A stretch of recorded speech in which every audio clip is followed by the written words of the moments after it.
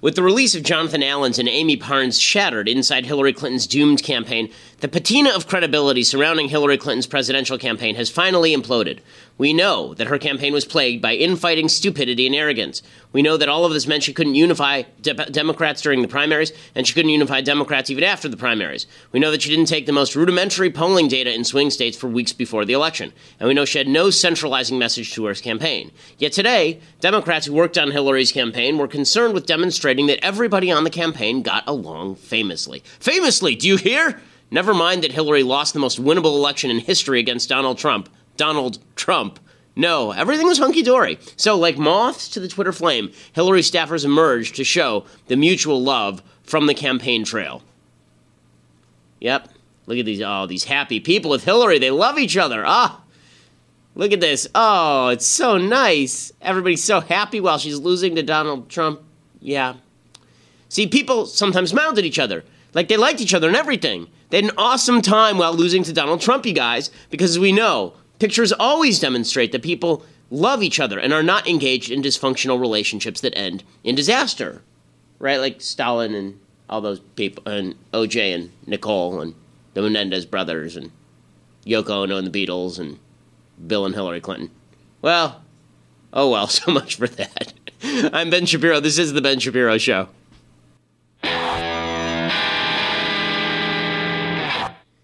They got nothing, gang. I mean, like, really, Hillary's campaign was a complete disaster. It was a complete cluster F, and the reason that was because the person at the top didn't know what she was doing. But we will get to all of that. Plus, I want to get to Bill O'Reilly being ousted from Fox News. What does that mean? There are a bunch of lessons to be learned from that particular one. Plus, a little bit later in the program, we're going to be having on Based Stickman. Based Stickman, that's Kyle Chapman, who became famous because he whacked somebody with a stick during a March 2017 rally for Donald Trump in which Antifa attacked and he defended. So we'll be talking with him in just a little while about the goings-on, the latest goings-on at Berkeley and Ann Coulter and everything else. But first, I want to say thank you to our sponsors over at My Patriot Supply. So, if you are concerned about the fact that the North Koreans are actually interested in nuking us and seem rather unpredictable and keep testing missiles and are obviously building up their thermonuclear capacity, if this concerns you at all and you are worried about the possibility of that or natural disaster, basically anything going wrong where you're in need of food but you haven't gone to the grocery store or there's a rush on the grocery stores and the government can't get to you, that's why you need to go over to preparewithben.com, preparewithben.com, 888-803-1413 for your 4-week emergency food supply. It's only $99 plus free shipping. It lasts for 4 weeks, obviously.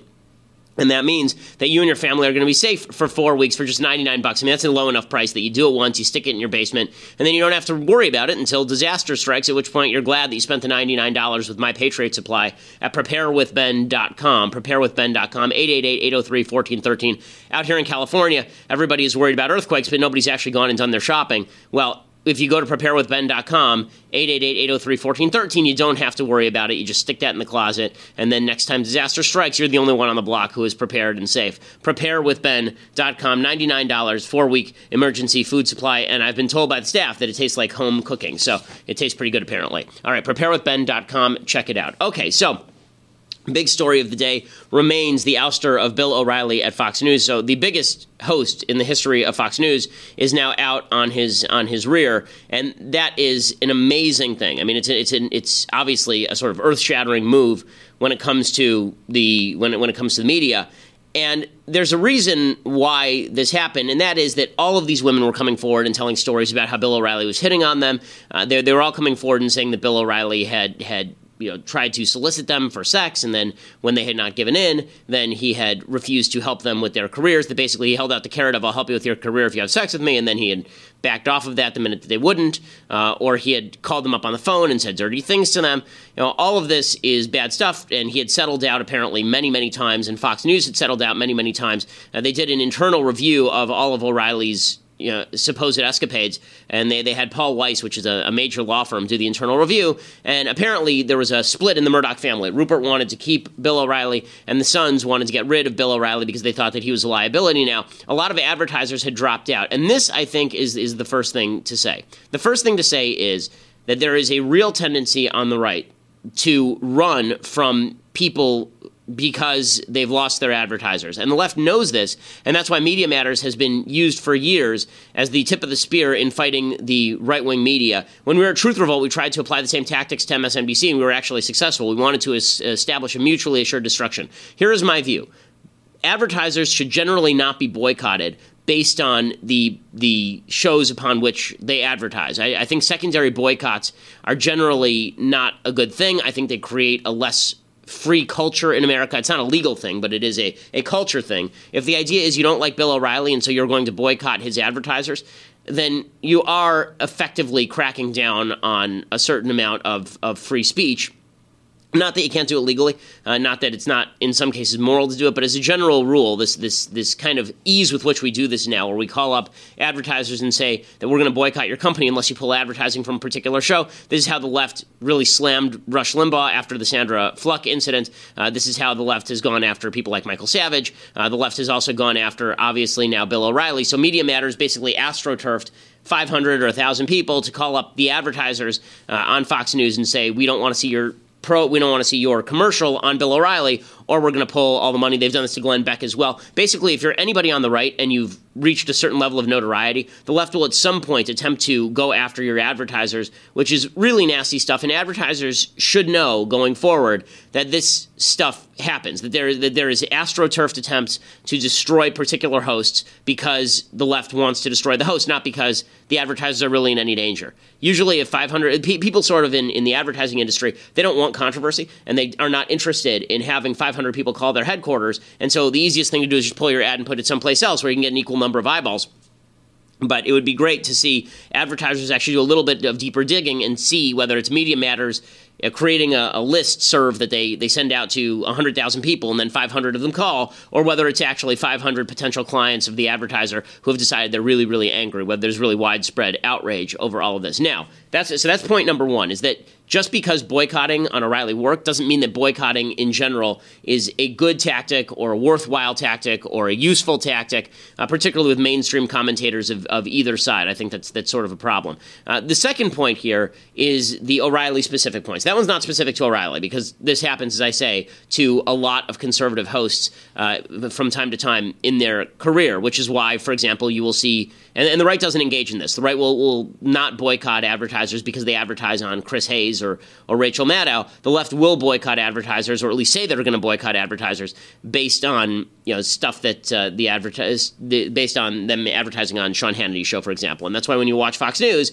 a lot of the advertisers are gold companies or walk-in shower companies, and when you watch MSNBC, it's all institutional advertisers, meaning car companies, beer companies, because even though MSNBC has way lower ratings than Fox News. And the reason for that is obvious, and that's because these advertisers are wary of being slammed with bad publicity. Now, boycotts work on both sides, and in some cases I think boycotts are justified. Like, I think that you're perfectly within your rights to say, I don't feel like going to Target if I'm afraid that I'm going to bring my child into a bathroom, and then a man's going to walk into the bathroom in the girl's bathroom.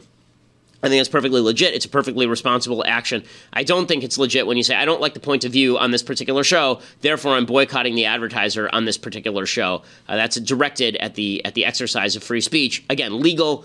I don't think it's particularly moral. I'm not a big fan of it. So that's point number one. Point number two is the O'Reilly-specific point. And this is a real problem for the right. So there are a bunch of women who have now come out and made allegations about Bill O'Reilly. Margaret Hoover was one of the women who used to be on Fox News a fair bit, and yesterday she was talking about never being alone in a room with Bill O'Reilly. Bill O'Reilly never hit on me. Bill O'Reilly never sexually harassed me. I will say, though, as a young woman, many of us have experiences that are uncomfortable.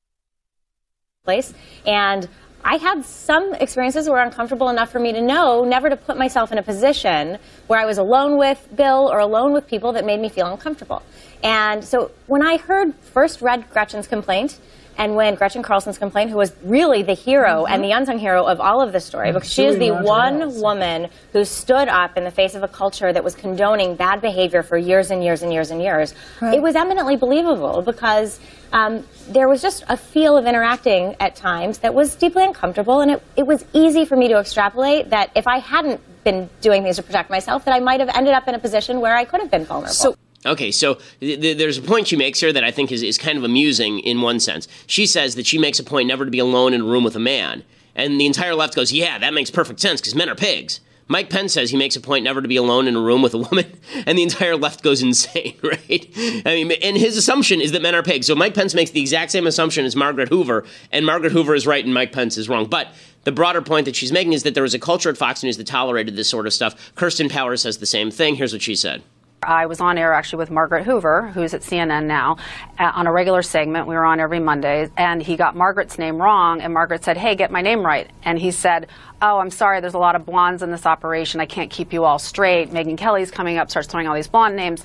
And then at the end of the segment says, thank you for your blondness to both of us. So I went to his executive producer and I said, he needs to apologize and he needs to never do that again, or I'm not doing his show anymore. And I was told basically, well, you know, Bill, there's nothing we can do about it. He's a throwback. He's kind of an Archie Bunker. And I said, well, if you mean he's a Neanderthal, then we're on the same page. He can never do that again. I'm a political analyst here. Went to Bill, came back, said, no, he's not going to apologize. So then I went to I was called into my boss's office. I was told, what can we do? It's Bill. There's nothing we can do. You know, we're sorry this happened to you, but there's nothing we can do. I complained to Roger Ailes. I was told the same exact thing. There's nothing we can do. It's Bill. He's a jerk. Nobody likes him. And then Roger said, you know, Bill, he likes to put up dirty pictures and ask pretty girls to talk about them. Okay, so the idea that you know, O'Reilly would have to apologize for the fact that Fox News has lots of blondes on the air, and he made a comment about it. I think that's a bit of a stretch. I mean, let's be real about this. Fox News has lots of blondes on the air. I mean, I think that there is definitely a blonde affirmative action program that exists at Fox News, and you know, making a comment about it, that is not even close to the bad stuff that Bill O'Reilly is accused of doing. I mean, there's an entire list of bad things that Bill O'Reilly has been accused of doing. This one does not even chart. But here is the problem. There was indeed a culture at Fox News that basically was tolerant of what appears to be a lot of allegations of sexual harassment, not just about O'Reilly, but also about Roger Ailes, of course. Roger Ailes was said to have said really dirty things and threatened people's jobs based on their refusal to have sex with him. All of that is deeply troubling stuff. And as far as the O'Reilly allegations, I always find it hard to believe that none of the allegations are true when you have like 10 allegations. There's a bunch of allegations about this whole shtick. There's people who Andrea Macris, who's one of his producers, who I knew when she actually had me on O'Reilly's show a while ago. She won, I think, a $10 million settlement from O'Reilly. That was the famous case where he was calling her up in the middle of the night allegedly, and then he was suggesting that there was that she used a loofah and all this kind of stuff. You know, that sort of stuff. Too many allegations to simply dismiss all of them. I'll give you a quick list. Andrea Macris receives that $9 million settlement after O'Reilly allegedly made sexual references to her via phone. Former guest Wendy Walsh accused O'Reilly of offering to help her at Fox but cutting her dead when she refused his sexual advances. Former guest Juliet Huddy received $1.6 million settlement from Fox News after she alleged that he made sexual phone calls to her and then tried to harm her career. Former host Andrea Tantaros filed a lawsuit against O'Reilly and Roger Ailes, who was ousted last year after similar allegations. Lori Dew similarly sued both over similar allegations, received a settlement in excess of $1 million. Former host Rebecca Gomez-Diamond alleged sexual phone calls from O'Reilly. And then there was a report this week from attorney Lisa Bloom that one of her clients was called hot chocolate by O'Reilly, and that O'Reilly leered at her. There's some people who write this kind of stuff off. I don't, as somebody who works in an office and runs an office, I don't think it's appropriate for people to be acting in this manner. I think just as a gentleman, forget about the office environment, just a gentleman, it's not appropriate to be acting in this manner. And there was a tolerance of this sort of behavior, obviously up to and including Roger Ailes and by Roger Ailes also. And that's a big problem. Now, the reason that I point this out is not to suggest that all males are pigs and all males are sexual harassers and that there's a rape culture in the United States. What it is to suggest is that powerful people are able to get away on both sides of the aisle with behavior that would have the rest of us in serious trouble. And that's a problem. And that's not just because powerful people are able to manipulate the system. That's also because we as citizens look up to powerful people we see on TV a lot, people who are in politics, and we are willing to excuse their sins based on the fact that we like all the other things that they are saying and doing. So Wendy Walsh, who was one of the people who sued O'Reilly or alleged bad activity by O'Reilly, she spoke out yesterday and she talked about O'Reilly and Trump. And remember, Trump defended O'Reilly over all of these allegations originally. Would you like to see the President of the United States address it? Do you think it was appropriate for him to do it in the first place? Yeah, I mean, doesn't he have better things to do? We got a problem with Korea right now and Syria. I mean, come on. But I do think these two are birds of a feather. They're men of a certain generation who thought of women as, ornaments in workplaces. And I'm hoping, I have faith in the president's daughter, Ivanka, that she is going to do more for women than her father. Okay, so the reason that I have a problem with Republicans going along with all of this, like Democrats always went around, so the hypocrisy point, Democrats always went along with this, right? Democrats are fine with Bill Clinton sexually molesting the help. They don't have any problem with that whatsoever. When it's on the right side of the aisle, it's the end of the world. But this is a tendency that now crosses the aisle. I was always under the impression that people on my side of the aisle, people on the right, were not willing to stand for bad behavior just because you happen to agree with somebody. It's one thing if the allegations are not credible, or it's one allegation that gets settled out of court for purposes of just getting it off the table. But if it's multiple allegations, you do not look askance at the people who are alleging it if it's tons and tons of allegations just because you like the guy. It's one thing if the allegations are not credible. But again, if you have lots of credible allegations, lots of settlements out of court, the law firm at Fox News saying this is a problem, then you do have to look at yourself and determine whether the reason that you are supporting a character is because you think that they are in the right and truly innocent, or is the reason you're supporting the character because you agree with a lot of the things that they have to say. And that is a problem because it means the hijacking of particular philosophies about character, about life, about the economy, about everything, simply because you like a lot of what the guy is saying. And we saw this with regard to polls about Trump, that say that now more Republicans than Democrats think it's okay for a politician to cheat on his wife or have sex outside of marriage.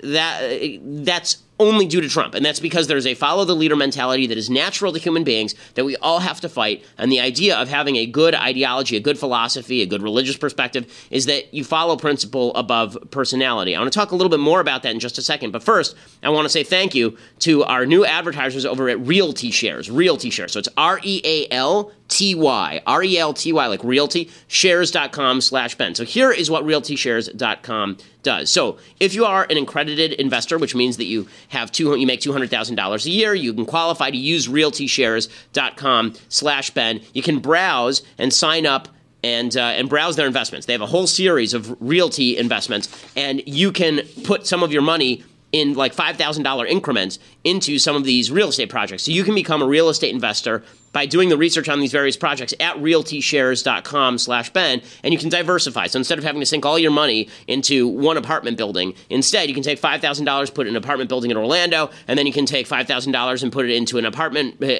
office building in San Francisco, and you can diversify your investments this way. It's a great way to get into real estate, and it is real estate group investing. So again, you're not picking up the entire onus of the whole thing. It's REALTY shares.com, realtyshares.com. You no longer need billions or even millions or even tens of thousands of dollars to invest in vetted real estate assets. Like, there's no guarantee, of course, that you are going to make money on all of this stuff. Real estate investing is always risky, but this gives you the option to take a look at all of these various projects, and it's a great way to make a lot of money. If you look at all the people who are very wealthy that you know, it's probably because they took all the money that they were making and they stuck it into realty, and they stuck it into real estate. There are close to 100,000 investors nationwide using Realty Shares. Over $60 million in principal has been returned to the investors. It's not liquid, meaning you can't just pull your money out at first blush. You can't just decide. It's not like a stock market or something. But it does mean that you are going to start receiving dividends on your money pretty quickly. RealtyShares.com, REALTY shares.com/Ben, and you get $100 toward your first investment. Past performance, of course, not guaranteed to recur. However, historically, Realty Shares has been a source of cash flow. Investors have earned monthly and quarterly distributions as passive income coming straight into their bank account. It's not an offering of securities. Private investments are highly illiquid and risky, are not suitable for all investors. Past performance not indicative of future results. Securities offered to accredited investors through North Capital Private Securities. It's a member of FINRA and the SIPC. Again, realtyshares.com/Ben. Fantastic way to get into real estate investing. If you are a qualified investor and you get $100 toward your first investment, also use that /Ben so they know that we sent you as well. Really cool service. Excited to be associated with them. Okay, so the reason that I lead with all this O'Reilly stuff and the tendency, the human tendency of attempting to swallow the bad along with the good, that somebody does something bad and now we're just going to go along with them the whole way, is this involves a certain amount of corruption of the soul, and that means corruption of the political soul. And the perfect example of this, it is, aside from the sexual stuff with Trump and O'Reilly, there's a tendency, because people like Donald Trump, that they're going to swallow his agenda wholesale, even stuff that is clearly heretical to basic conservative principles. So today, perfect example, today, Breitbart News runs a piece in which they basically say that there is a libertarian case for Trumpian redistributionism, right? They run this is actually written in Breitbart News today. It's called The Libertarian Case for Donald Trump's Buy American Order. John Carney writes, he says, today's critics of trade orthodoxy are so far removed from those of the past that perhaps we shouldn't call them protectionists at all. Let's call them what they are, economic nationalists. No. Protectionists are protectionists. He says, but here's the part that's crazy. He says, it is altogether possible that one may prefer lower living standards in favor of a more humane distribution of wealth, or a government procurement policy that recycles dollars taxed and borrowed back into the domestic economy. I'll read that again because it's insane. Okay, it is altogether possible one may prefer lower living standards in favor of a more humane distribution of wealth. Now I'm going to read that in the voice in which it belongs. You ready? It is altogether possible that one may prefer lower government living standards in favor of a more humane distribution of wealth. It's Bernie Sanders. It's on the mark Bernie Sanders, okay? And they are now parroting this stuff. People on the supposed right are parroting this stuff because they like Donald Trump. That is not excusable. And it's not just Breitbart News, which you would expect, because Breitbart News is Breitbart News and they love Trump. Okay, that's fine. It's also Tucker Carlson. So Tucker Carlson has on Mark Cuban. Mark Cuban is a billionaire. And here is Tucker Carlson with Mark Cuban.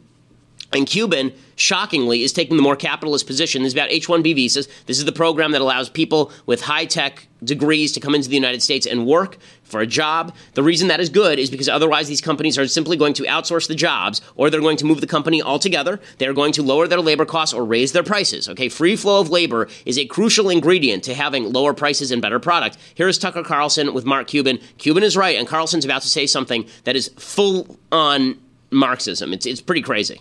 Would you apply market forces to your marriage, to your family? I mean, there are limits to how far. No, I'm serious. Capitalism is not a religion. It's an effective way of generating wealth. But to the extent it hurts Americans, shouldn't we respond? I mean, we don't do something just because it's like big consistent with capital. I don't know. You're the one who said, well, are you against capitalism? I like capitalism. But when it hurts Americans, I'm willing to make adjustments. Wouldn't you be? Okay, stop. That's okay. When he says, would you apply market forces to your family, to your marriage? Market forces, what does that have to do with anything? A marriage is a voluntary agreement I make with my wife. Okay, that has nothing to do with market forces. I don't want the government intervening. Okay, we're talking about government interventionism now. And here's the crazy part. When he says capitalism is not a religion, it's an effective way of generating wealth. Capitalism is not only good because it generates more wealth and better products and services. Capitalism is good because it is virtuous. Okay, capitalism and the free market is virtuous. You know why the free market is virtuous? Because it says you own your own labor. You own your own money. You own the fruits of your own labor, and no one can tell you how to spend those fruits. No one can tell you with whom you can do trade. No one can tell you that you are not able to do trade because there's some other guy somewhere else who's been hurt because you're not doing trade with him. He'd be better off if you traded with him. If you were forced to trade with him, he'd be better off. So we're going to force you to trade with that guy instead. Okay, what Tucker Carlson says right there is anathema to conservatism. When he says, I like capitalism, but when it hurts Americans, I'm willing to make adjustments. That is Bernie Sanders' case. It is almost word for word Bernie Sanders' case. He says, I like capitalism, I like private property, but whenever someone finishes with but, you know they're going to go in a direction that has nothing to do with capitalism or conservatism. And again, that's being done because people want to be loyal to Trump, not because it's actually good policy or anything like that. Well, we're going to have to go to break right now, but if you want to see the rest of the program, we're going to talk more about this. Plus, we're going to have on Base Stickman, so you're going to want to subscribe for that. DailyWire.com, $8 a month. We're going to be talking about Ann Coulter at Berkeley. We have a lot more to talk about here on the program today. DailyWire.com, $8 a month gets you a subscription. Plus, if you subscribe annually right now, then you get Jeremy Boring's The Arroyo, a fictional film set on our southern border about the drug cartels using the southern border as a thoroughfare. And you can also see the rest of the show live. You can also be part of the mailbag, which we are going to be doing on a special Friday mailbag tomorrow. You can get Klavan's show live. You can be part of his mailbag. So lots of goodies coming if you're a Daily Wire subscriber. Go over there and subscribe. Or if you want to listen later at iTunes and SoundCloud, make sure you subscribe over at iTunes. Make sure you hit that subscribe button and leave us a review. We always appreciate it. We are the largest conservative podcast in the country.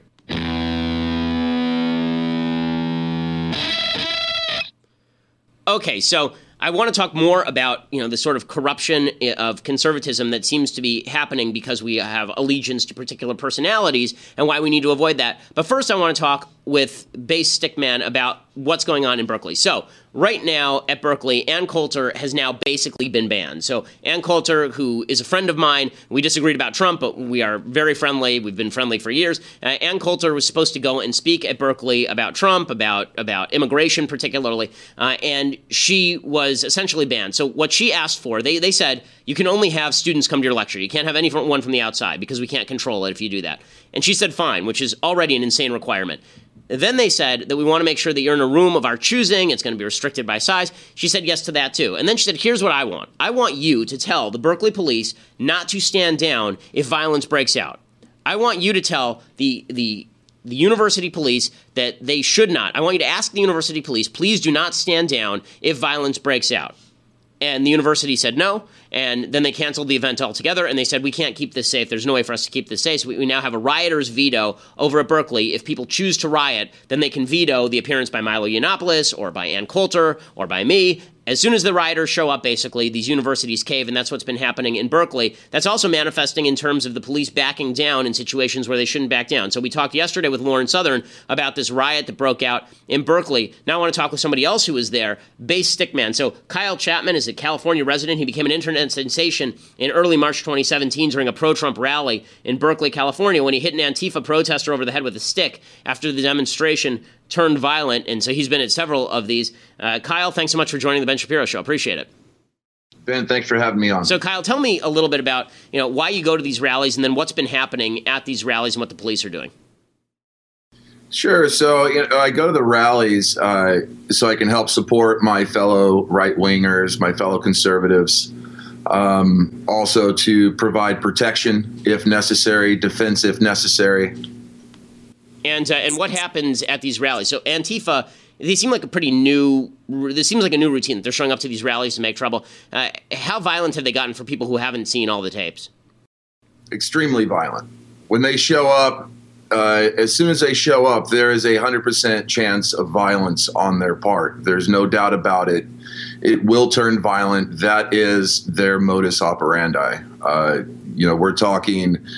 Showing up with bags full of grapefruit and orange-sized rocks that they would lob at us. Many people, totally innocent people, by the way, that weren't even on the front lines, were struck in the head. We even had a lady get struck in the head with a carburetor. Oh, my God. From a car. And it filleted the side of her face. At the last rally, we had a gentleman get stabbed. We've had men get their head split open. That, it took 12 or 14 staples to close the wound.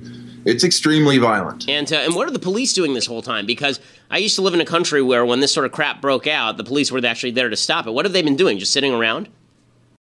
Pretty much. And where's that coming from? Is that coming from the cops or is that coming from their higher-ups? It's coming from the police chief and the mayor. The rank and file officers are very frustrated about this. It's very difficult for them to stand by and watch innocent civilians be attacked mercilessly. But obviously, if they break orders, if they, do their job as they see fit, then they'll get fired or demoted. So how's it gone for you? So you've actually involved yourself in defending your fellow protesters against the violence of Antifa, and it seems like in every one of these cases, despite the media attempts to equate the two sides, it looks like Antifa is starting it always. I've never seen one of these rallies where the Trump side starts the violence. It looks like it's always the Antifa side starting. Am I getting that wrong, or is that basically what's happening? Every time. Okay, so it seems so. The videos. And it's clear, and that's the beautiful thing is we have the alternative media now that's putting out the truth, and so you'll have these mainstream media propagandist organizations that are blaming it on us. And then you just go online and it's clear who's doing it. I mean, they were throwing quarter sticks of dynamite that they would light, drop inside of wine bottles, hurl at us. The wine bottle would explode like a grenade. And shrapnel would hit many of our participants, lacerating them and cutting them. So have you guys gotten lawyered up? I mean, has anybody from the free speech side gotten lawyered up and gone after some of the Antifa members? Because I saw that 4chan, some of the people over there have been identifying some of the culprits in this sort of stuff. Have there been any lawsuits filed yet against the people who are engaged in violence? Mike Cernovich is trying to put something together right now. myself and Augustus Invictus are trying to get a lawyer guild, a based lawyer guild, where we can come together and not only defend people that are participating at these rallies and participating in the defense of the attendees, but also look into filing civil rights lawsuits against the cities that fail to protect us and our First Amendment rights. So would you call on President Trump to actually send in the National Guard to defend these rallies if the city's not going to do it? Absolutely. I mean, and I know that Mark Levin actually called for that yesterday. He's saying that if there's going to be violence in these places, that it's the obligation of the federal government, in order to prevent violation of civil rights laws, you say, to come in and defend against it. Well, I appreciate you going out there and defending your fellow citizen. Obviously, if the police aren't going to do it, I mean, we'd all want to. It's amazing. You know, we're all bred in the United States not to engage in violence with other people, except for the left. And now you've got the authorities in Berkeley that are willing to allow all of this to go on. And so good for you for not standing down from it. Also, you know, have you gotten any blowback from the police? Have you gotten any trouble with the police for having defended other people at these rallies? Sure. I've been arrested 3 times. I have 5 felonies hanging over my head that I will have to, at some point, if they indict me with the charges, have to fight those charges in court. Unbelievable. And so, you know, I think that it is imperative. Obviously, it's imperative that, you know, if Jerry Brown, the governor of California, isn't going to do anything and the city isn't going to do anything, then obviously the federal government is going to have to do something in order to prevent the violation of civil rights in these areas, because otherwise it's just putting people like you on the front lines and then leaving you alone as you have to battle it out with a tyrannical system that says that you can't defend your fellow citizens from people hurling bricks and dynamite at you. Unbelievable. Well, sure. And until that happens, I need my fellow right-wing conservatives and patriots to turn out to these events and step up and do the protection, do the defense that we need to have for these events to be successful. So where can people go to work with you and help you out? Yeah, you can go to basestickman.com. It's my webpage. You can follow me on basestickman _ on Twitter. And then I have Base Stickman on Facebook as well, a fan page. I'm still in the process of forming a coalition, getting everybody together. The big thing is if we get people turned out in numbers, and then the people that we have turn out, that they are ready to defend themselves. Helmets, you know, various forms of protection, stab vests, even taping National Geographics around your midsection so that a knife can't penetrate into your vital organs. But this is where it's at, and you know, we need our warrior class to step up. And folks on the left, let me just say this: you know, you're watching this and you're getting all freaked out because we're talking about defending ourselves. Here's the fact of the matter: defense is defense. Nobody's talking about offensive action. Nobody's talking about attacking anybody else. The only people who are doing the attacking are on the left. Anybody on our side, including Kyle, and Kyle, I'm sure you would say the same thing here. No one is saying that people who are rallying in favor of free speech are going to go out and commit acts of violence unprovoked. Obviously, everyone's against that, but everybody needs to be defended in their pursuit of free speech, obviously. Certainly, and we also need to take other actions like getting these Antifa groups like BAM, By Any Means Necessary, led by Yvette Falarca, a 4th grade teacher.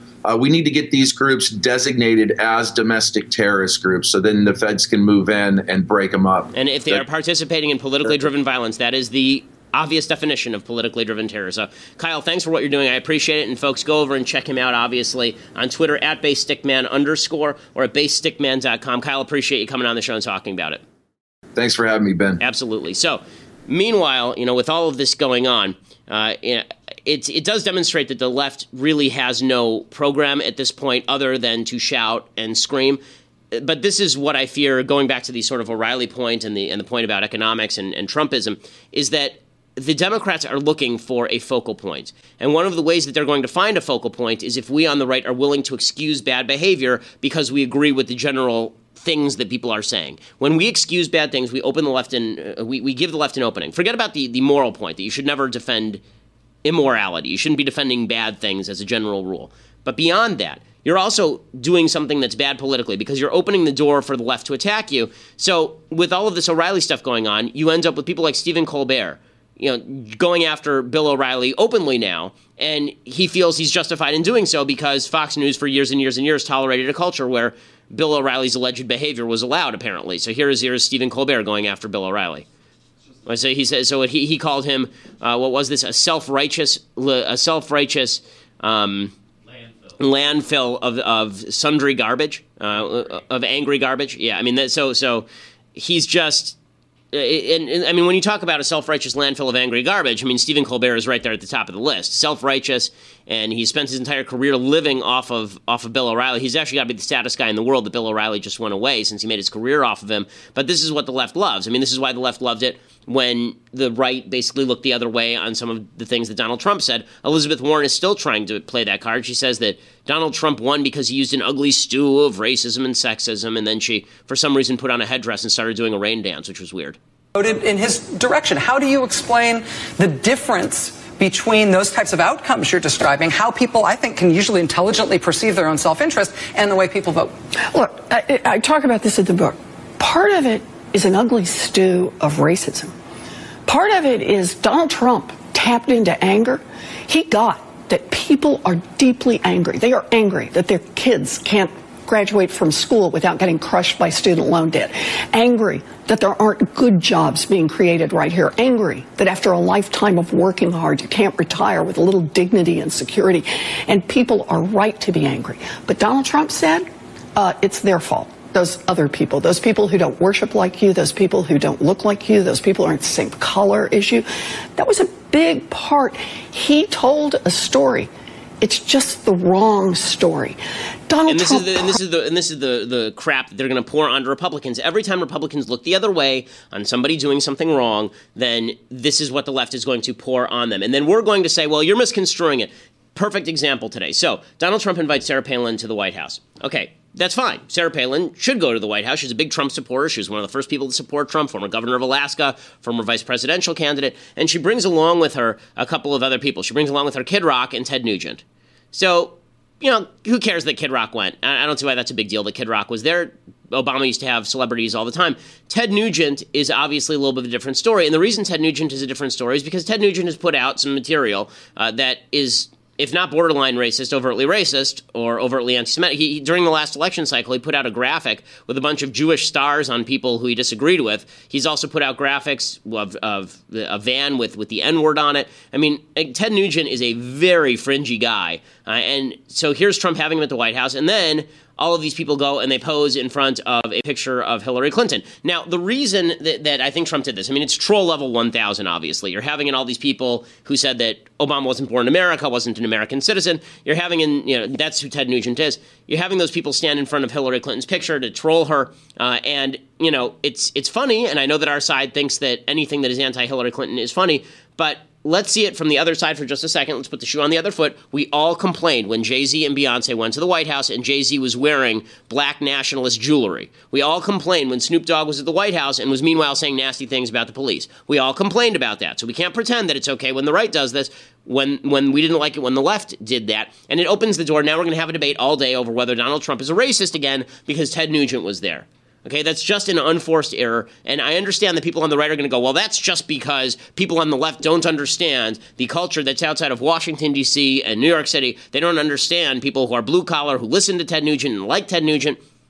That may very well be true, but it doesn't matter when it comes to politics. It doesn't matter whether it's a matter of them understanding and whether there's a disconnect, or whether they are just going to use this as a club with which to beat Trump. It's a controversy Trump didn't need, and now Trump is going to have to deal with it. So I'm not sure how that's good for Trump. I also, just on general principle, am not a fan of the idea that somebody who, tweets out vans with an N-word on it should be at the White House, whether that's a rapper or whether that's a country music star. So I think it's an unforced error, and it gives the left another talking point that they're going to use, and I'm not in favor of giving the left useless talking points. This is not like a big win that you get something from. It's not even like you're making a big bargain here. You're bringing Ted Nugent to the White House, and the left's going to complain about it. The media will cover it for 3 days. Trump will say it's perfectly fine that Ted Nugent was there, and then people on the left will say, okay, well, what about Ted Nugent saying X, Y, and Z? And he'll say, well, I didn't know Ted Nugent said that, or he'll say, well, Ted Nugent said that, but it doesn't represent me, and they'll say, well, then why did you have him? That's going to be the conversation for the next 3 days because of this set of photos that was solely designed to just troll the left.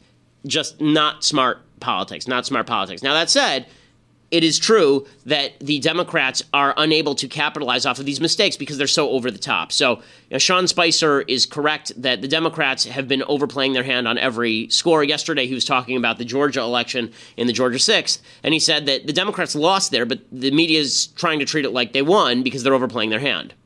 The Democrats went all in on this race. They spent over $8.3 million.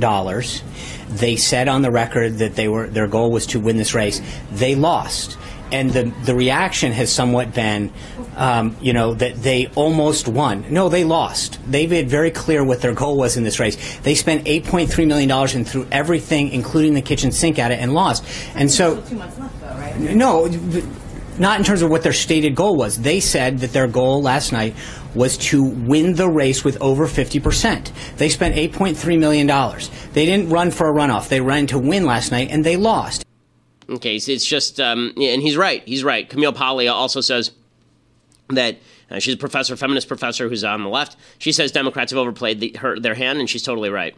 My feeling is that an election occurred, okay, and it's incumbent on the defeated party to pull itself together, or else we're going to get a re-election of the present administration. And that's what I feel right now. You feel like he's going to get reelected? Yes. Yeah. I think that the Democrats have overplayed their hand. I just can't imagine more. Well, you're already betting on his reelection less than 100 days in. Yes, because of what the Democrats needed to do, and what the major media, Frank, needed to do, okay, was to do some soul. And by that you mean the failing New York Times. Yes. Okay. Because we're going to rebrand this failing Times Talks. There's been a lot of And she's right. The Democrats keep overplaying their hand. Okay, before I get to things I like and things I hate, I want to say thank you to our advertisers over at Birch Gold. So if you are interested in investing and diversifying into precious metals, some of your portfolio should be in precious metals. Good hedge against inflation, good hedge against market uncertainty. You need to go to birchgold.com/Ben for your no-cost, no-obligation, free information kit that is going to give you everything you need to know. And then if you have questions, go to birchgold.com/Ben. Ask all of your questions. They have an A+ rating from the Better Business Bureau, a bunch of 5-star reviews. They can help you shift your IRA or 401k out of stocks and bonds and into precious metals. Again, a good hedge against the uncertainty of the future. Precious metals have never been worth nothing, and they're worth a lot more than that right now. So birchgold.com/Ben is where you want to check it out, and use that /Ben to make sure that they know that we sent you as well. Okay, so time for some things I like and then some things I hate. So, things I like. I did a strategy book yesterday, so I figured I would do another strategy book today. This is a great, interesting strategy book by Bevan Alexander. It's called How Great Generals Win. It's a military historian who looks at the history of great commanders from Hannibal to MacArthur, and looks at what they did right and what they did wrong. It's really counterintuitive in some ways. He says that Robert E. Lee was actually not that great a battle general, and he says that Stonewall Jackson was a great battle general, but Robert E. Lee relied far too much on the full frontal assault. He basically says that in politics, in life, in battle, the way that you win is through the indirect assault. You don't win by just going directly at somebody, playing strength to strength. Instead, you have to move around. You have to flank them. You have to attack from the rear. You have to use deception. And that is certainly true in politics as well as it is in military matters. The question in politics is how you do that while still telling the truth. But How Great Generals Win, great book on military strategy, and also you'll know a lot more history after you've read it. So check that out. Okay, there's this other thing that's going around the internet that I just love dearly. It's fantastic. It's about a minute and a half long. I'm going to play it. There's this father who's living he lives in a farm community, obviously, and his son is worked with him on the farm for with no reward. But here is this video is just great. I'll show you the video. It's from Indiana. I kind of tested you a little bit today to kind of see how you'd react because I knew you were tired, but you never once complained. You helped, worked hard. This is something here that you and I are going to do, and it's going to take a whole day to do it. Okay, so do you want to do it? You sure? You don't even know what it is. I know. But you want to do it? Mm-hmm. Be careful and open that up.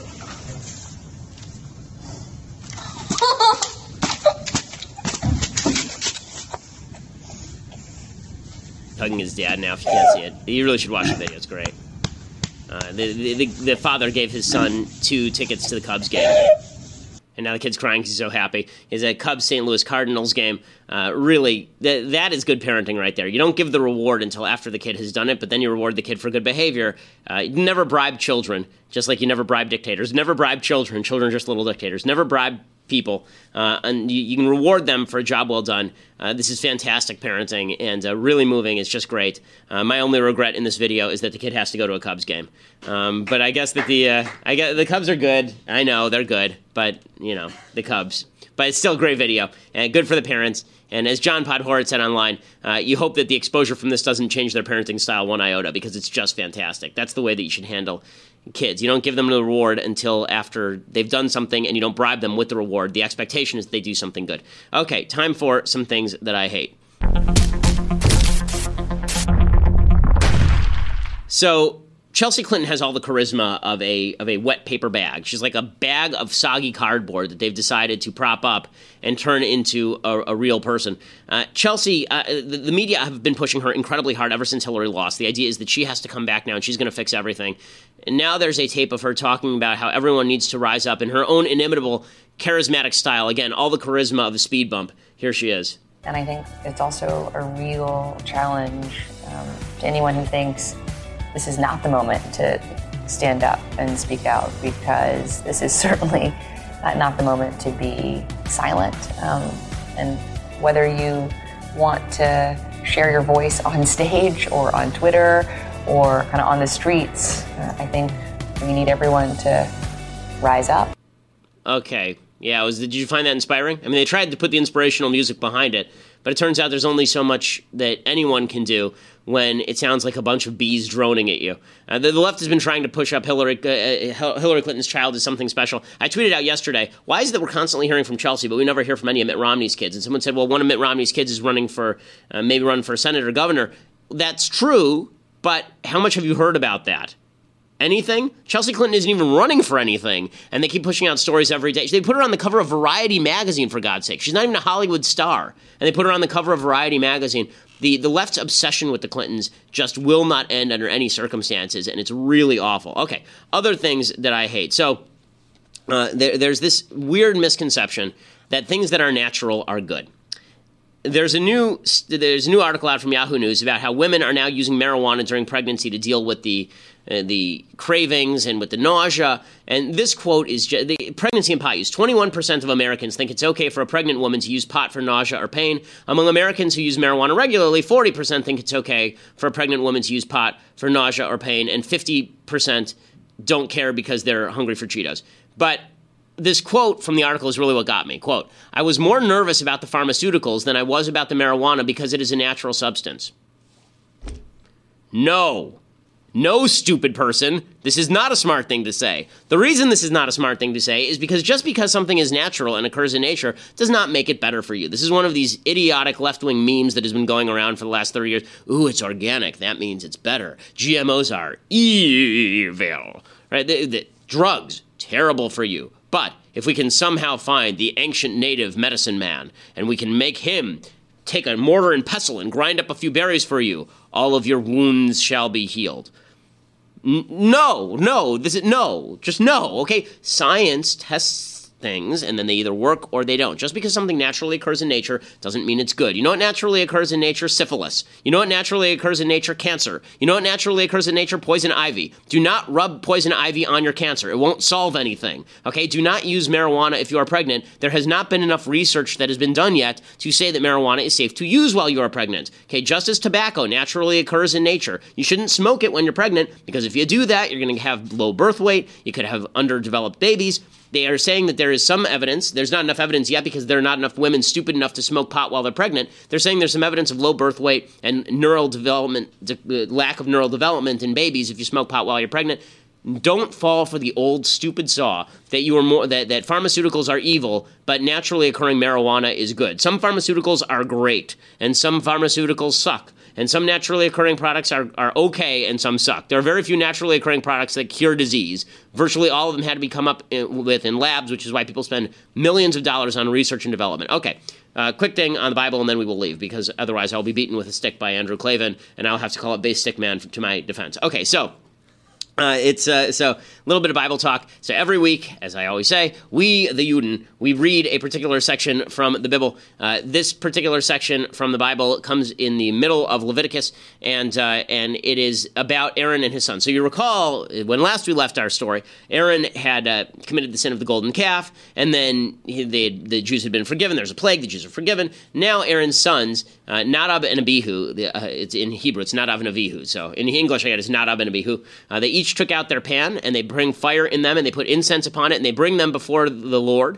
And they say it's a foreign fire, which he had not commanded them. And then fire went forth before the Lord and consumed them, and they died before the Lord. So these two guys come and they try to give a sacrifice to God. They've not been commanded to do so, and God kills them, basically.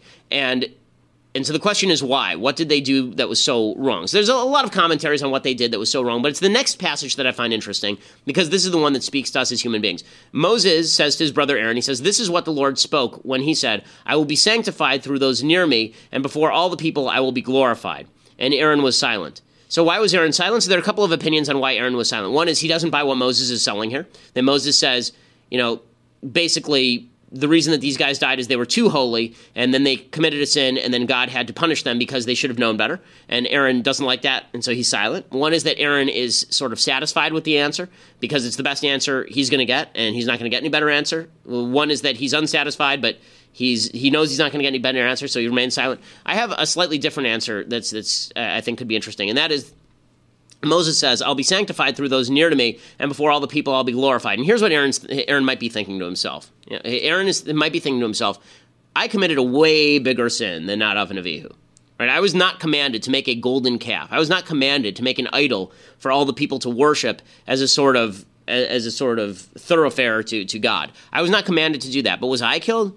No, I wasn't killed. Right? I threw the gold into the fire, and out came the golden calf. That's what it says in the Bible. And I wasn't killed. God didn't destroy me. And clearly I did something that was so bad that literally tens of thousands of Jews are killed. So why wasn't I? Why wasn't I taken, but my sons were? Why is it that Nadav and Abihu die for bringing a foreign flame in front of God? But why was I okay even after I brought the golden calf? And so it is possible that he actually takes Moses' words as a chastisement of him, meaning that Aaron feels distant from God because Aaron feels like God didn't have expectations of me great enough for him to punish me properly. I've lost my connection with God. Right? I've lost what it was that made me special. And he goes, and for the rest of the Bible, there's sort of this decline in the people's respect for Aaron that springs from this point. Moses ends up taking away certain priestly duties from Aaron and giving them to Pinchas, another member of the community. So the point here is this.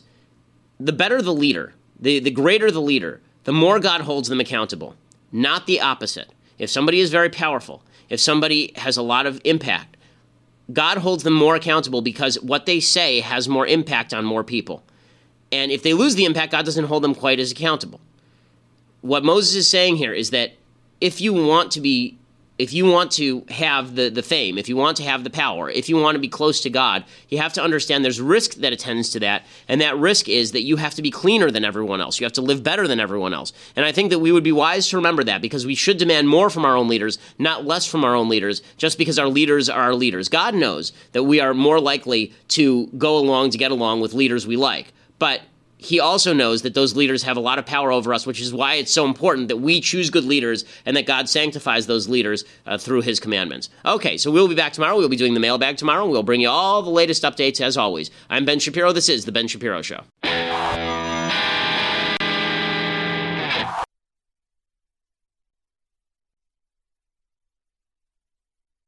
We'll get to more on this in just 1 second. First, Pure Talk believes in American values, and that free should mean, like free. So when you switch to Pure Talk today, you'll get a free Samsung 5G smartphone. There's no 4-line requirement, no activation fee, just a free Samsung that's built to last with a rugged screen, quick charging battery, and top-tier data security. Qualifying plans start at just $35 a month for unlimited talk, text, 15 gigs of data, and a mobile hotspot. Pure Talk gives you phenomenal coverage on America's most dependable 5G network. It's the same coverage you know and love, but for half the price of the other guys. The average family saves almost $1,000 a year. So, I challenge you to choose a company that actually doesn't hate your guts and shares your values. Let Pure Talk's expert U.S. customer service team help you make the switch today. Go to puretalk.com/Shapiro to claim your eligibility for your free brand new Samsung 5G smartphone and start saving on wireless today. Again, go to puretalk.com/Shapiro to switch to my cell phone company. I've been using them for years. They're fantastic. You'll love them as well. Go to puretalk.com/Shapiro and claim your eligibility on that free brand new Samsung 5G smartphone. Start saving.